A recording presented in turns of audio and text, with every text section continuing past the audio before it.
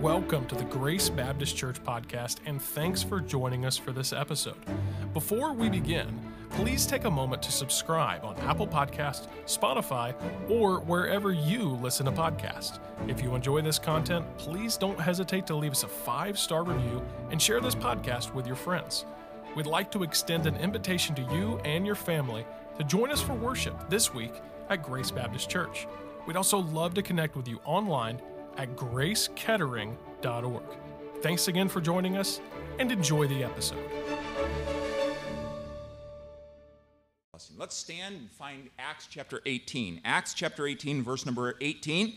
And let's look at this wonderful passage of Scripture and continue in our study of the book of Acts. I'm grateful for the church. I'm grateful for what Christ is doing in his church. And this morning, as we learn from the book of Acts, we're going to discover how that Jesus Christ nourishes his church. He nourishes his church. Acts chapter 18 and verse number 18.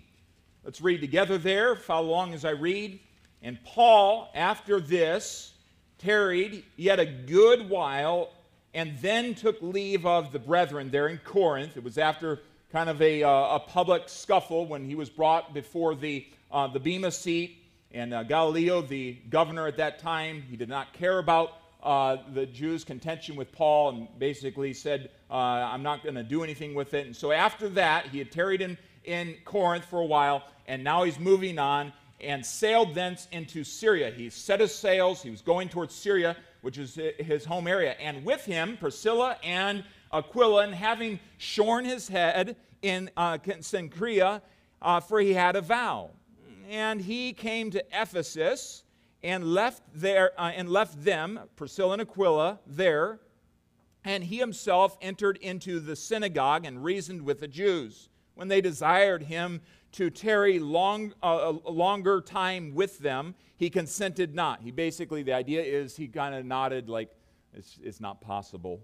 And so he goes on in verse number 21, but bade them farewell, saying, I must by all means keep this feast that cometh in Jerusalem, but I will return again unto you if God will. And he sailed from Ephesus, and when he landed in Caesarea, just northwest of Jerusalem, and had gone up to Jerusalem and saluted the church, he went down to Antioch. And after he had spent some time there, he departed and went over all the country of Galatia and Phrygia in order, strengthening all the disciples. And a certain Jew named Apollos, born at Alexandria, that's in Egypt, an eloquent man and a mighty in the Scriptures, came to Ephesus.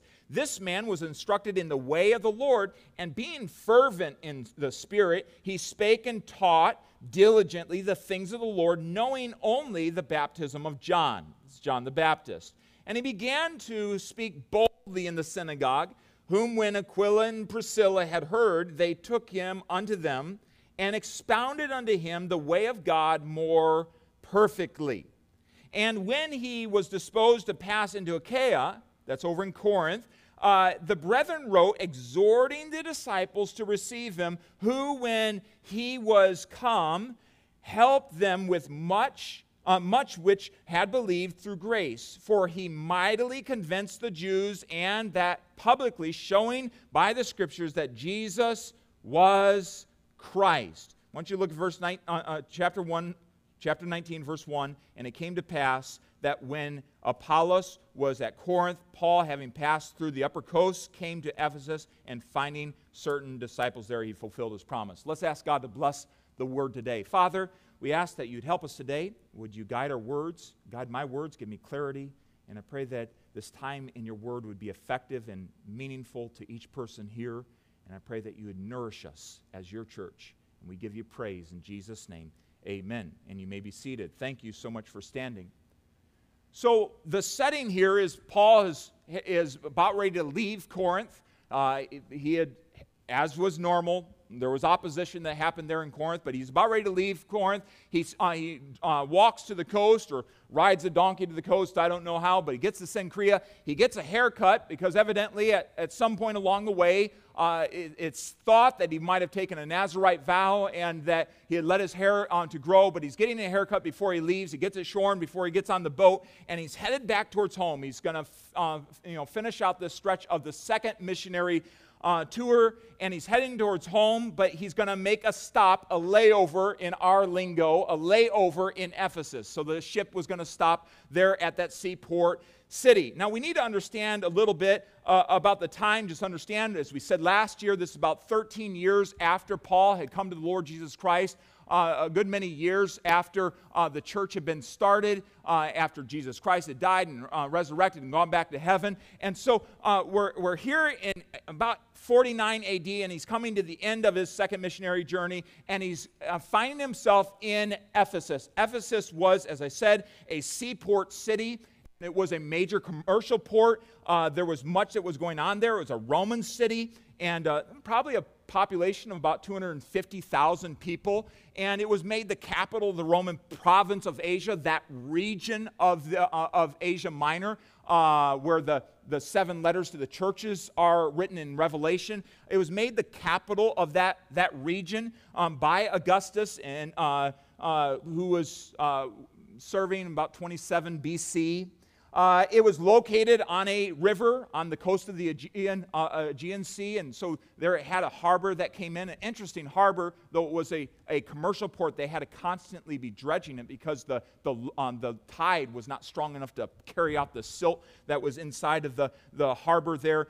It had an interesting ethnic makeup. It was many different ethnicities that were there in Ephesus. So it was kind of a diverse population that was there, and they were as well very diverse in their religion. They were very, very broad in their religion. In fact, the major religion was the religion or the worship of the goddess Artemis or Diana, and there was a large temple there, one of the 7 wonders of the world, a large temple there. This is a reconstruction of it, or an imagination of it. And multiple pillars holding up this large roof system. In fact, as Paul wrote to Timothy, his son in the faith, who was pastoring there in Ephesus, when Paul said, you're to know how you are to behave yourself in the church, which is the pillar and the ground of the truth, do understand that he was using something that would be very understood there in Ephesus, because they saw the pillar and the foundation of the truth. It was very prominent there in the city, and so the church, not the worship of Diana, not the worship of a false god, but the church, the called out assembly of the saints, is the pillar and the ground of the truth. And so there's a lot of amazing buildings there, many that had to do with the religion. There was one amphitheater or theater that sat 24,000 people, large for that day. And there was evidence in the city that the people of Ephesus worshipped over 50 different gods. And you say, well, that's amazing. You know, there's a lot of different gods that America worships. And we just don't put them in god shops and sell them, idol shops. They're in Best Buy. They're in Walmart. They're in sports arenas. Yeah, they're on ESPN. Lots of gods. We are a sin-sick nation that must turn back to God. In that day, in Ephesus, Gnosticism was a religious movement. It basically elevated knowledge as what saves you. And again, we even see that in our day, this idea that, higher knowledge is what saves you. You will not think your way into heaven. You will not reason your way into heaven. Salvation is by faith, through grace. There is no other way to heaven. You will not get there because you're super smart. You will not get there because you're super educated. In fact, if that was the way that you got into heaven, heaven would be nothing more than everyone just kind of gloating, I'm here because I have a higher IQ than you. There will be no glorying in heaven. The only glory that will be in heaven is the glory of God himself. and the glory of the Son. That's the only one that will be exalted in heaven. The ground is level at the foot of the cross. And I'm really thankful because I don't have a super high IQ. I'm really thankful that, you know what? The ground is level at the foot of the cross. Aren't you? It doesn't matter. The ground is level. But in that day, there was that teaching that if you have high knowledge is what would save you. And so along with many other gods, and in fact, they worshiped Caesar there as well. There's a practice of magic, which we'll get to in the next chapter. There's a lot of demonic activity. In fact, a few decades after Paul left Ephesus, a major plague hit the city, and because their understanding that they thought that all sickness and disease was demon-driven, so they called in an exorcist to deal with the plague that had hit the city. And it's just so much confusion in the area of religion. But here's the amazing thing about it. Jesus led Paul to that specific city to plant a church. And I want us to realize that the birth and the building of a body of Christ, a church in a locality, in a local place, in a city, in the midst of a very wicked and perverse world is nothing short of a miracle. And it is, as we have subtitled this series, it is a triumph of Christ. When God goes into a city and gathers a people for His name, and they begin assembling and praising God in song and praying together and seeking the face of God and growing together and going out together, it's nothing short of a miracle. And to us, it's humanly impossible to go into a place where there is no gospel preaching church, or where there is not the light of the gospel or a clear light of the gospel. And to see God do that, it's overwhelming to us, but it's just what Jesus does. He moves His followers and places them and He puts them in a neighborhood, in a city, and He says, I want you to shine brightly for Me. That's just what Jesus does. And it is His triumph when He does that. And we're reminded of His promise, upon this rock, upon who I am as Jesus the Christ, I will build My church, and the gates of hell shall not prevail against it. Death itself will not prevail against it.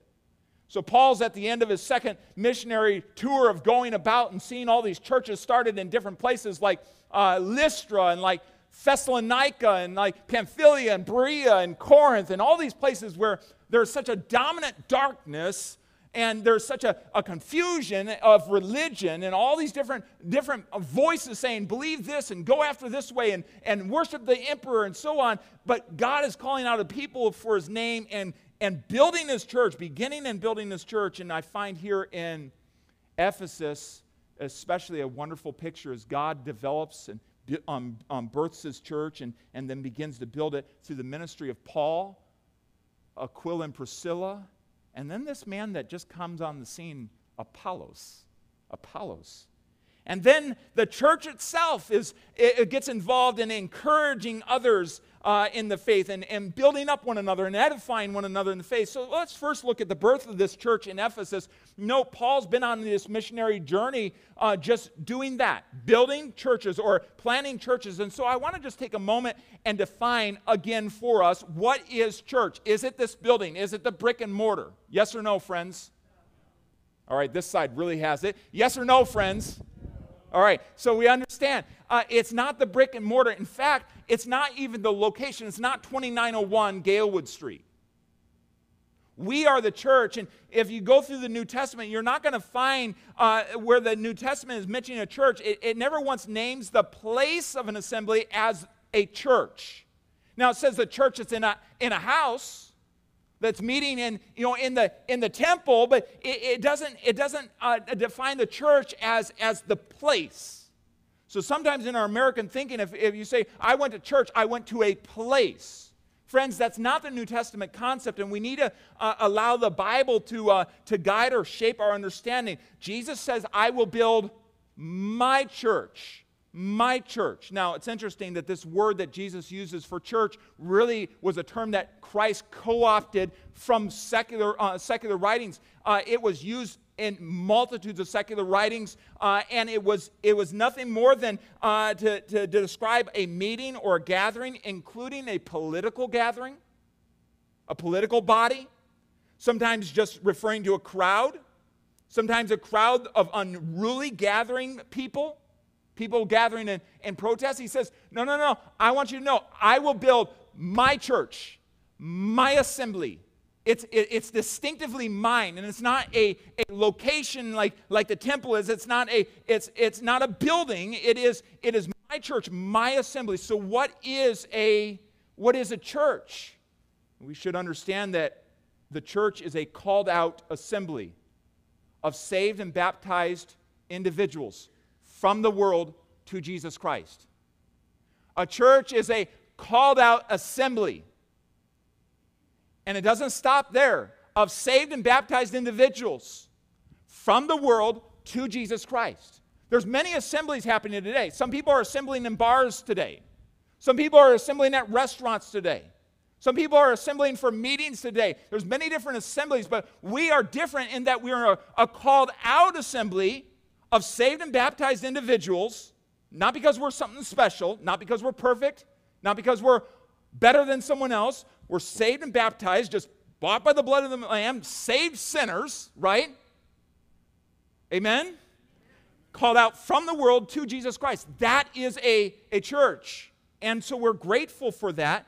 And I just want us to realize when in Jesus' day and in the time of Paul, the church met in many different places, and a lot of times it was out in the open.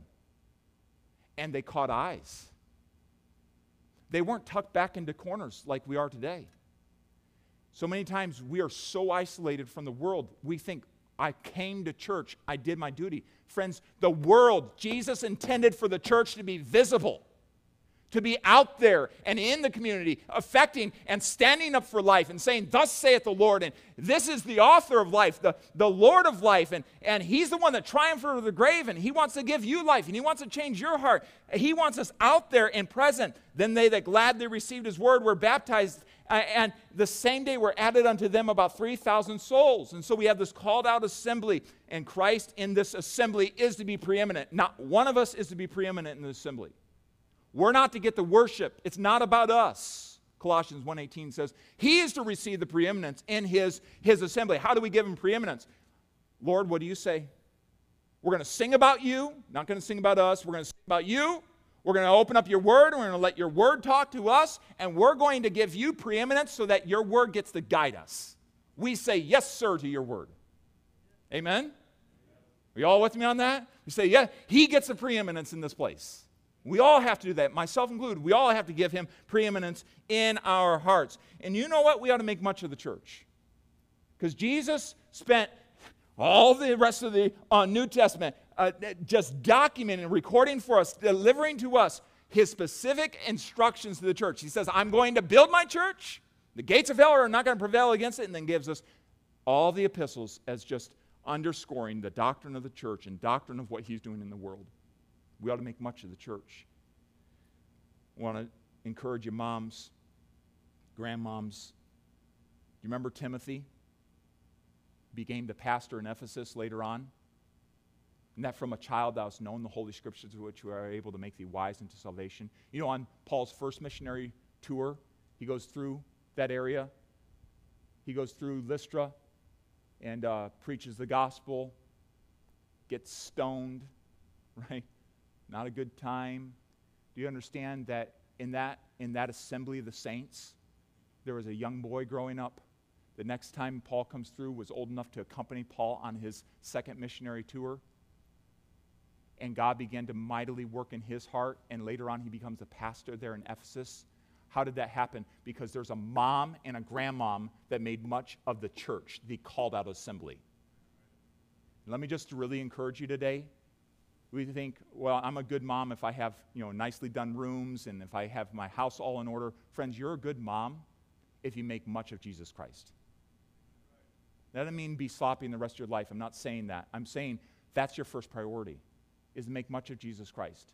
And I want to just take a moment in this. I can identify with Timothy in this, that from the earliest remembrance, my mom was constantly encouraging to God. I saw it in her life. She wasn't perfect. There are times my mom came to us and said, I was wrong, please forgive me. I appreciate that about my mom, but I know this about my parents, they were consistent, and as I think about my mom today, she was consistent, and you know what? One of the things that she was consistent in doing is bringing me to church. And there was never a time There was never a time in my memory that we ever debated whether we were going to church. Everything was subservient. Why? Because we were that radical? No, because they made much of the church. What is the church? That is the body of Christ. It's making much of Christ. This is the living, breathing representation of Christ on earth right now. And we love Christ, so we're here. And friends, moms, can I encourage you, the world has all these different standards for you to follow. Make much of Christ. Make much of his church. Give your all. Just be all in. Don't let your children hear, oh, we got to go. No, we get to go. Get the clothes out the night before. Be excited about what God is doing in this place. Throw yourself into it. It will affect your children. And it affected Timothy. I am personal proof. It affected my life. And I know there's many other stories in this place of how it's affected on children's lives. And so I encourage you in that way. The church is a called out assembly of saved and baptized individuals from the world to Jesus Christ. But let's continue on. Paul leaves Corinth and he goes to Ephesus. He goes to Ephesus. And as he's there in Ephesus, I want us to realize he brings along with him Aquila and Priscilla. And we have this missionary team of church planters. Aquila and Priscilla accompany him on this voyage, and it seems that they did not necessarily plan, hey, we're going to stop and live in Ephesus. It seemed that when they got to Ephesus, Paul had it on his heart, no doubt moved by the Holy Spirit. He left them there. He departed from them there. He left them in that place. And so we find in Acts 16 and verse number 6, we find that originally on Paul's first part of the second missionary tour, that he was not allowed to go down into the area of Phrygia. He was not allowed to go down into Asia where Ephesus was. He was forbidden of the Holy Ghost. He went up to Macedonia. And guys, if you can help me out with the map, he went up to Macedonia and he preached the gospel up there, Philippi and Amphipolis and Thessalonica and so on, comes down to Corinth, and then gets to go, by the leading of the Holy Spirit, over to Ephesus, which is really interesting because now he's bringing along with them some faithful partners in the ministry that he didn't have before. He's actually doubled. In fact, where is Timotheus and Silas right now? Where have we left them? Over in Corinth. So now, notice this, God is multiplying the laborers. God knows. God is amazing. The steps of a good man are ordered by the Lord. And so Paul was sensitive to the Holy Spirit at that point and did not go and obeyed the Lord. And now he has another team that he's able to bring into Ephesus and leave there to do the work of the ministry there. He says in Romans 16 verse 3, greet Priscilla and Aquila, my helpers in Christ Jesus. I love that. My helpers in Christ Jesus. Oh, we're just helpers. We're just helpers in the Lord. Whatever Paul needs. Whatever the church needs, whatever. And they were just helpers. And they loved the gospel, and they got behind the gospel. They were business individuals. They were tent makers by trade. Every boy, man, dad, husband ought to strive to be like an Aquila. Every girl, every lady, every wife, every mother ought to strive to be like a Priscilla, a helper in Jesus Christ. A helper. So there they are now in Ephesus, and here's this missionary team. Now, Paul didn't have much time there. It seems it was a pretty brief layover. I don't know if it was a day, 2 days, 3 days. I don't know what it was, but it wasn't very long. If you identify with me, trying to catch a plane very, very quick, and you're on target. So when Paul just nods at them and says, I'm sorry, I can't stay, and darts to the boat, and gets on the ship to go to Jerusalem, you kind of get the sense. This was a pressured, he had to make that connect. But what happens there in Ephesus? I want us to notice a miracle that happens. He arrives in a very godless town. I've already described the ungodlessness of that city. In fact, the worship of Artemis was the worship of the goddess of fertility. You understand, there is an enormous amount of godlessness that went along with that. Immorality was everywhere. You talk about a pornographic society, it was there. There was no restriction on adultery, fornication. It was just there. That was the city. That was the type of city in which he was entering into. There was no local church that was gathering together. And so where does Paul go? Where does he often make his first stop? Where is it? The synagogue. Why? Because there's an assembly there. And so has a sense that these are people that have a basic understanding of the Old Testament. He's going to go there and try to win them to Christ, to the Jew first and also to the Greek. So he goes there, and shock of shocks, miracles of miracles, they receive him. Now, if you've been following this journey all the way through these different areas, almost every synagogue ran him out of town, cursed his name, and would even follow him to the next town and persecute him. Not here in Ephesus.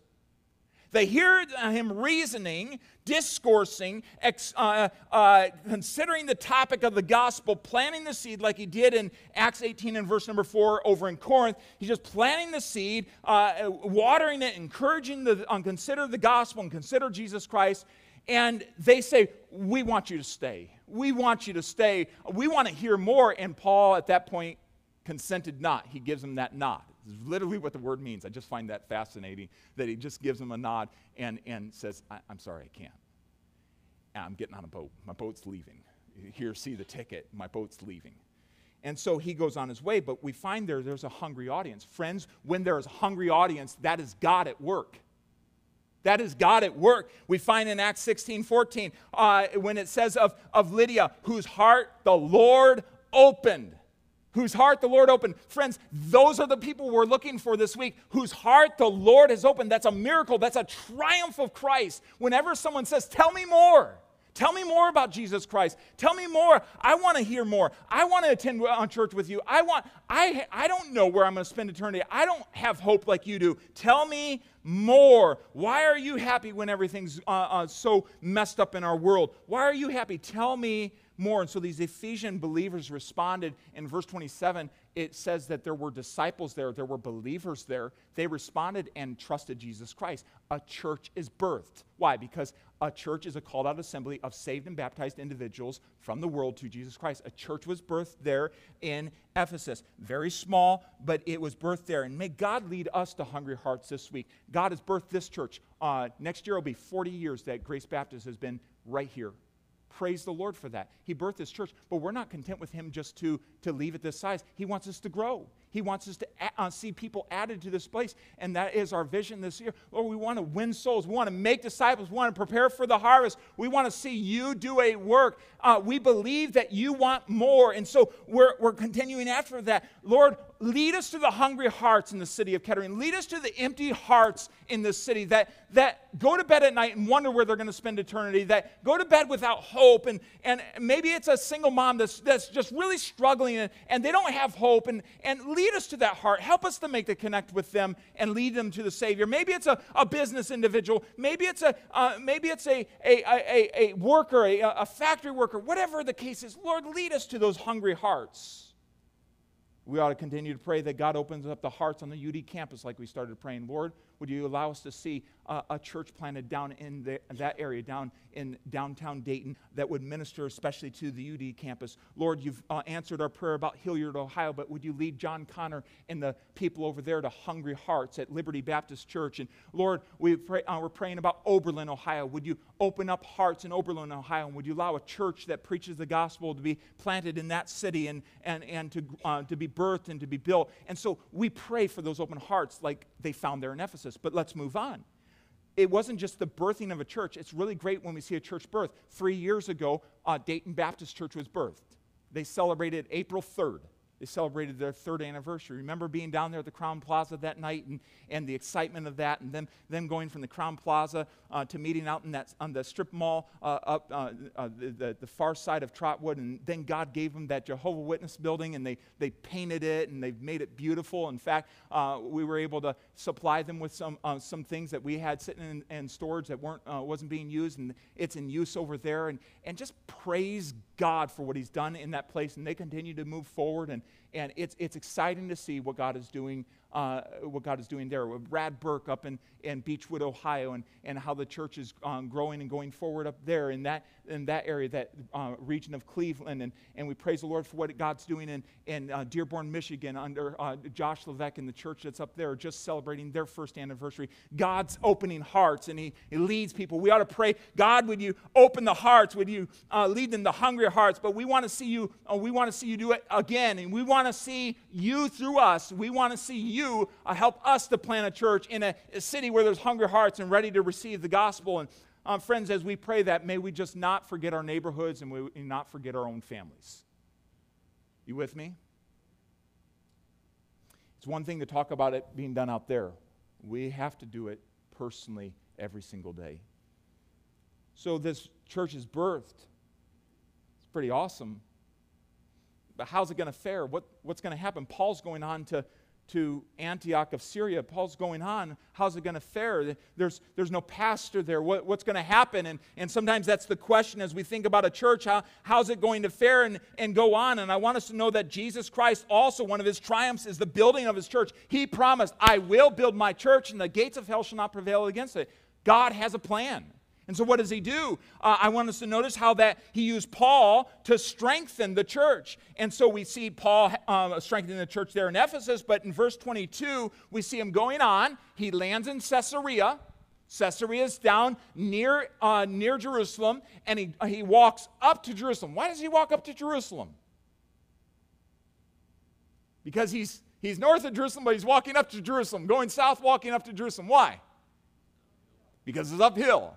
And that's the way the Bible describes it. You always go up to Jerusalem. You always walk up to Jerusalem. So he goes up to Jerusalem, and he meets with the church there, Pastor James and the people that are there. He meets with them there, and he encourages them. And then he goes up the coast, and he goes on to Antioch of Syria, which is his home church. That is his mission-sending church. So he's up there at Antioch, and he is accounting there. He spent some time there. He reports, just like a missionary coming here and reporting. They report. Kim Heimer will be coming home in the next couple months, and she'll report to us on a Wednesday night. And we'll hear what God's doing down in Brazil. And so this is what was going on. So there's this reporting going on, and then he goes back out.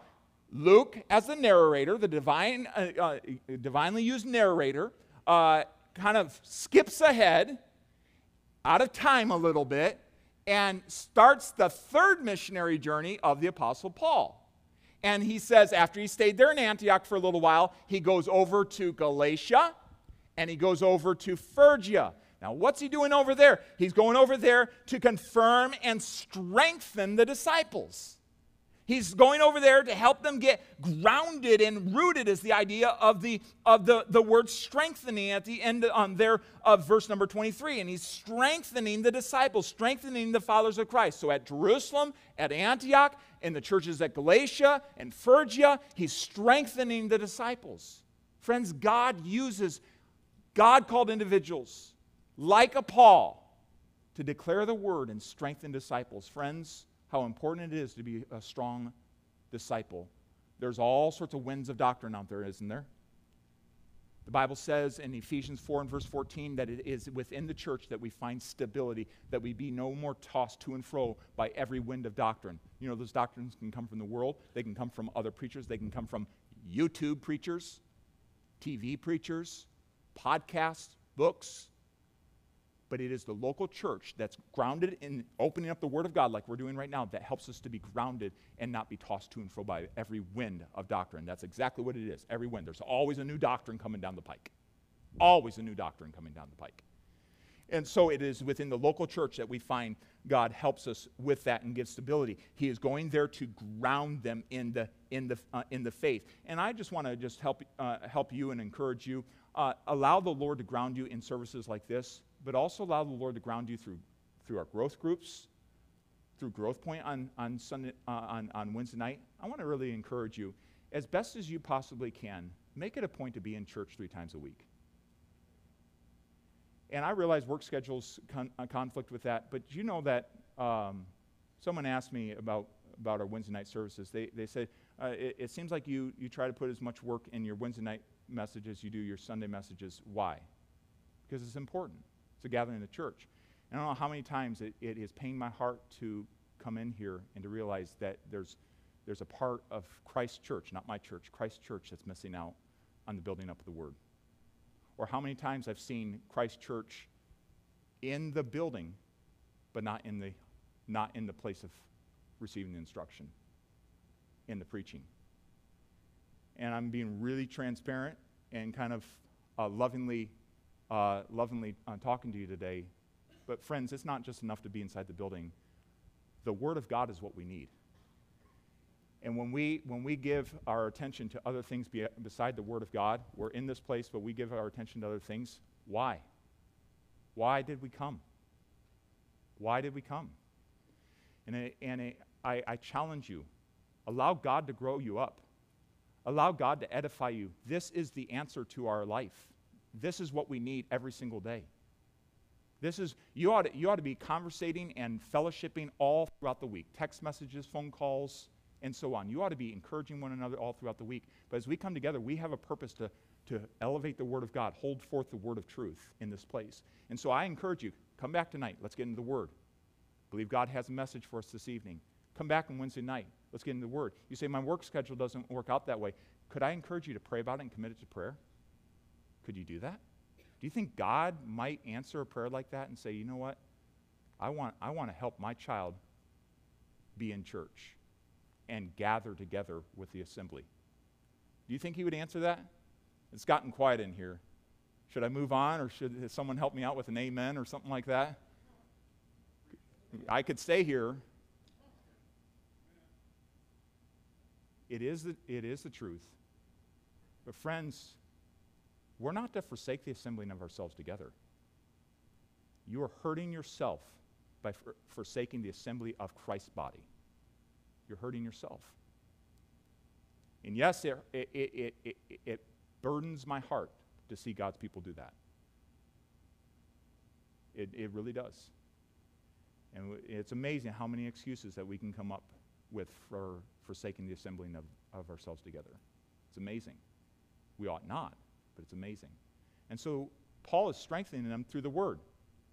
I don't know how many times, I'm still here. How many times people have come to me and asked me for counsel, and I said, I actually just preached on that last Sunday, but you weren't there. I realize things come up. But I need everyone here to realize this is one of the main counseling places right here.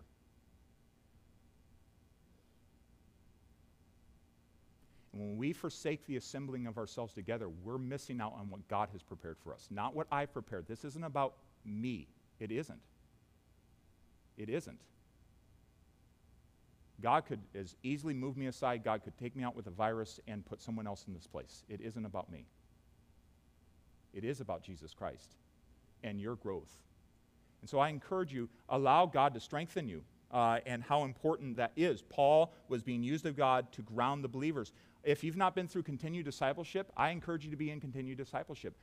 We'll partner you up with another person to go through discipleship together and go through 14 lessons on foundational Christian lessons of the Christian life, just foundational issues. And who is Jesus Christ? How do you know that? Where do you prove that from the Bible? And I want to encourage you to be a part of Continue. We're just finishing up our class from growth groups on Sunday morning in Continue. And I'd encourage you, we'll do that one-on-one. And I want that to be happening here one-on-one. That's one of our vision points this year, is to continue to enroll every single new believer. But you have to take the initiative in that, and can I ask you to do that? And so I'd encourage you in that way. Talk to us. Talk to me right after the service, and let's see that happen. So Paul was strengthening the believers through his ministry. But let's go back. Let's pull back in time, and let's jump back into verse number 25 here, 24, and see how that God was still working in Ephesus. Notice, and a certain Jew, Apollos, born in Alexandria, he comes to Ephesus. And Apollos taught. God used Apollos to teach the gospel, or teach the people, to instruct them. Now, it's interesting. Apollos was an Alexandrian. He was born in Egypt. And so he was a Jew, but he was born there. And so he comes up to Ephesus. And I don't know, it doesn't specifically state, but it seems that the Lord had directed him up there. So he's there. He's an eloquent man. He is really good with his words. And it seems that as a result of his own study, he has a forceful message. He has just a straightforward message that he's able to give. He's mighty. He was capable in the Scriptures. And his spirit was not arrogant in any way. It was very humble. It says he had a fervent spirit. Literally, the word means inflamed or boiling. Not boiling mad, but boiling. It was like it was just bubbling over. He had a fervent spirit. He taught diligently or mindfully. He spoke boldly, straightforwardly. He did not beat around the bush. He was honest in his teaching. And then it says that he was trained in the teachings of John the Baptist. What does that mean? I'm going to just touch on this and then we'll move on because we're going to deal with it in the next message. But understand, he understood John the Baptist's baptism, which was a baptism that focused on repentance and not identification. So he was trained in John the Baptist's teaching, and so as he preached there, he communicated that. But here's what I want us to get about Apollos. Apollos used the knowledge that he had. He used his present walk with God right now to bless the church. Friends, sometimes we think, well, when I'm really well educated, when I know a lot more, then I'll bless someone else, then I'll encourage someone else. No, Apollos, right there with the knowledge he had, he blessed the church. He taught. And God took care of growing him. So how important it is for you right now. What has God taught you right now that you could use to encourage someone else? You say, I'm pretty new in the faith. What has God taught you right now? What did God teach you yesterday? What did God teach you today that you could go and bless someone with tomorrow? You see where I'm going with that? We're supposed to be conduits, not containers, conduits. Taking from God and giving to others. Remember an old preacher said, sitting saints start to stink. When we're a container, it's right here, we get stagnant. Now, God intends for you to take something from today and give it to somebody else tomorrow. And so the same thou commit to faithful men who shall be able to teach others also. We're to build yourselves up in the most holy faith. But let's move on. So Apollos is teaching. He's mightily being used there in Ephesus. But there's this missionary couple that's over there, and they're hearing Apollos teach. And, they're hearing Apollos teaching. It's not quite up to date. He's missing an element. And so I want us to know Aquila and Priscilla encouraged. Verse 26, he spoke boldly, and they heard it. They understood that he was not quite there in the teaching of Jesus Christ. And so he taught, he understood part of the message, but not the full message. So they took him aside. They expounded the word. They articulated it. They clearly explained it. And they helped him understand the way of God more perfectly. They helped him understand the gospel more perfectly. And so he was likely teaching just the difference between the baptisms. What I said, John's baptism was about repentance. It was a baptism under repentance, preparation for the coming of the Lord. And believers' baptism was about identification, really a testimony of salvation. And so they helped him. Now, notice this. They did not publicly shame him. He doesn't know what he's talking about. He needs to stop right now. And getting with people and getting a clique together. No, they didn't do that. Hey, why don't you come over for lunch? Why don't you go out to Panera with me? And let's talk about this. And they talked to him privately and helped him to understand. And you know what's amazing about Apollos? Is he listened, and he grew, and he moved on with the teaching that God had given to him. What an incredible individual. God was mightily using him because he was both a leader and he was humble. He was teachable. And God used him. And he so blessed the church. In fact, I just want us to realize the words of Aquila and Priscilla were obviously seasoned with grace because they built him up. They encouraged him. They helped him be better. And he went on and taught the church there with what he had heard as this teachable leader. He helped the church there so much so that the church now recommends him as the final thought. The church recommends him to Corinth. So, hey, how did he know about the believers and their need to be rooted and grounded over in Corinth? Aquila and Priscilla are over there in Ephesus. They're like, we just came from Corinth, and there's a new church over there. I bet they could really use the teaching that you're giving to us. Could you go over there? And so they write a letter from the church of Ephesus to the dear brothers over in Corinth. We have been so blessed by the ministry of Apollos. And we recommend that when he comes, you receive him into your midst, you give him an opportunity to talk, and you allow him to open up the scriptures and talk to you. It was like that. And so he goes over to Corinth, and he begins to encourage the brethren over there in verses 20 through 28. And there our passage ends. He so encouraged Ephesus that they sent him over there. And friends, the amazing thing is we have that same opportunity, the same exact opportunity. boy, this message encouraged me. It really helped me to grow, really helped me to think about where I am with Jesus Christ. I want to give it to you. Boy, I want you to come to church because I've been encouraged, and I want you to be encouraged as well. Friends, how we have the same opportunity to recommend. So here we find this new church that Jesus is building there in Ephesus is now blessing other churches as they're recommending spiritual help, spiritual lessons to them. Hey, Corinth, you really want to hear Apollos because it helped us, and we believe it's going to help you too. And you see how Jesus, in multiple different ways, was using multiple different gifts, multiple different people to build up his churches, his local churches. And you know what is amazing to me about that? Is he's still doing that today. He's still doing that today. And he does that. Members right within our church. He does that. Preachers come through. Boy, that encouraged me. Boy, that was a help to me. I want my friend to hear that message. I want my pastor friend over in that city to consider having this preacher come over because, boy, it just blessed us.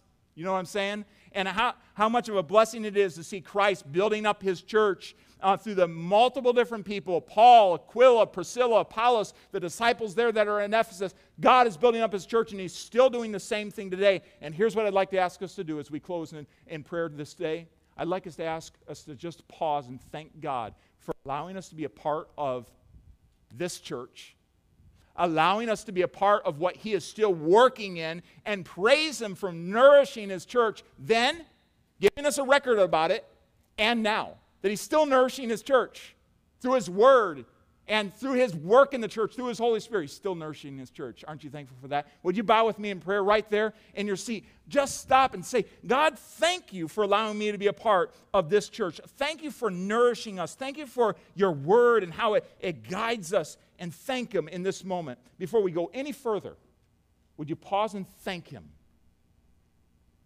He is so good. He is the Lord of the church. He is the founder of the church. He is so good to us. How we love him.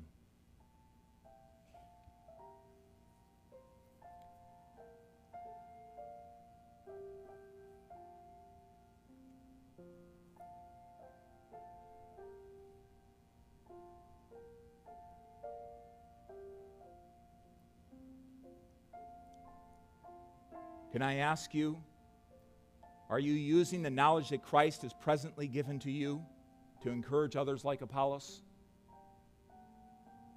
Can Christ use your voice, your handshake, your hug, your prayers to encourage others with the knowledge that you have?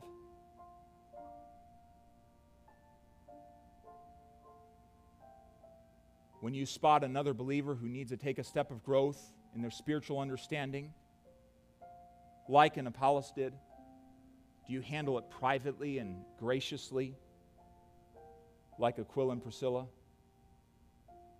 Oh, how they were used of Christ to nourish his church just by encouraging Apollos. Maybe in your heart right now, you just say, "Boy, Lord, I want to be just like Aquila and Priscilla. I want to be that to Grace Baptist Church." You pass on encouragement to other believers, such as a message, spiritual lesson that God has taught you, like the disciples at Ephesus did, to the believers there in Corinth. Do you encourage others with what God is giving to you?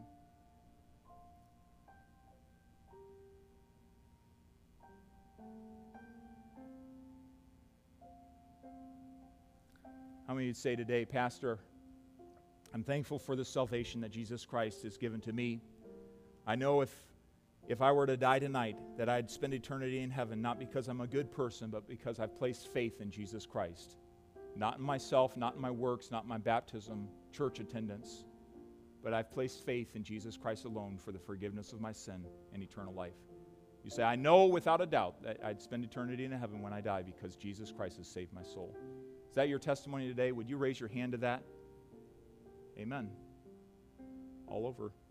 Amen.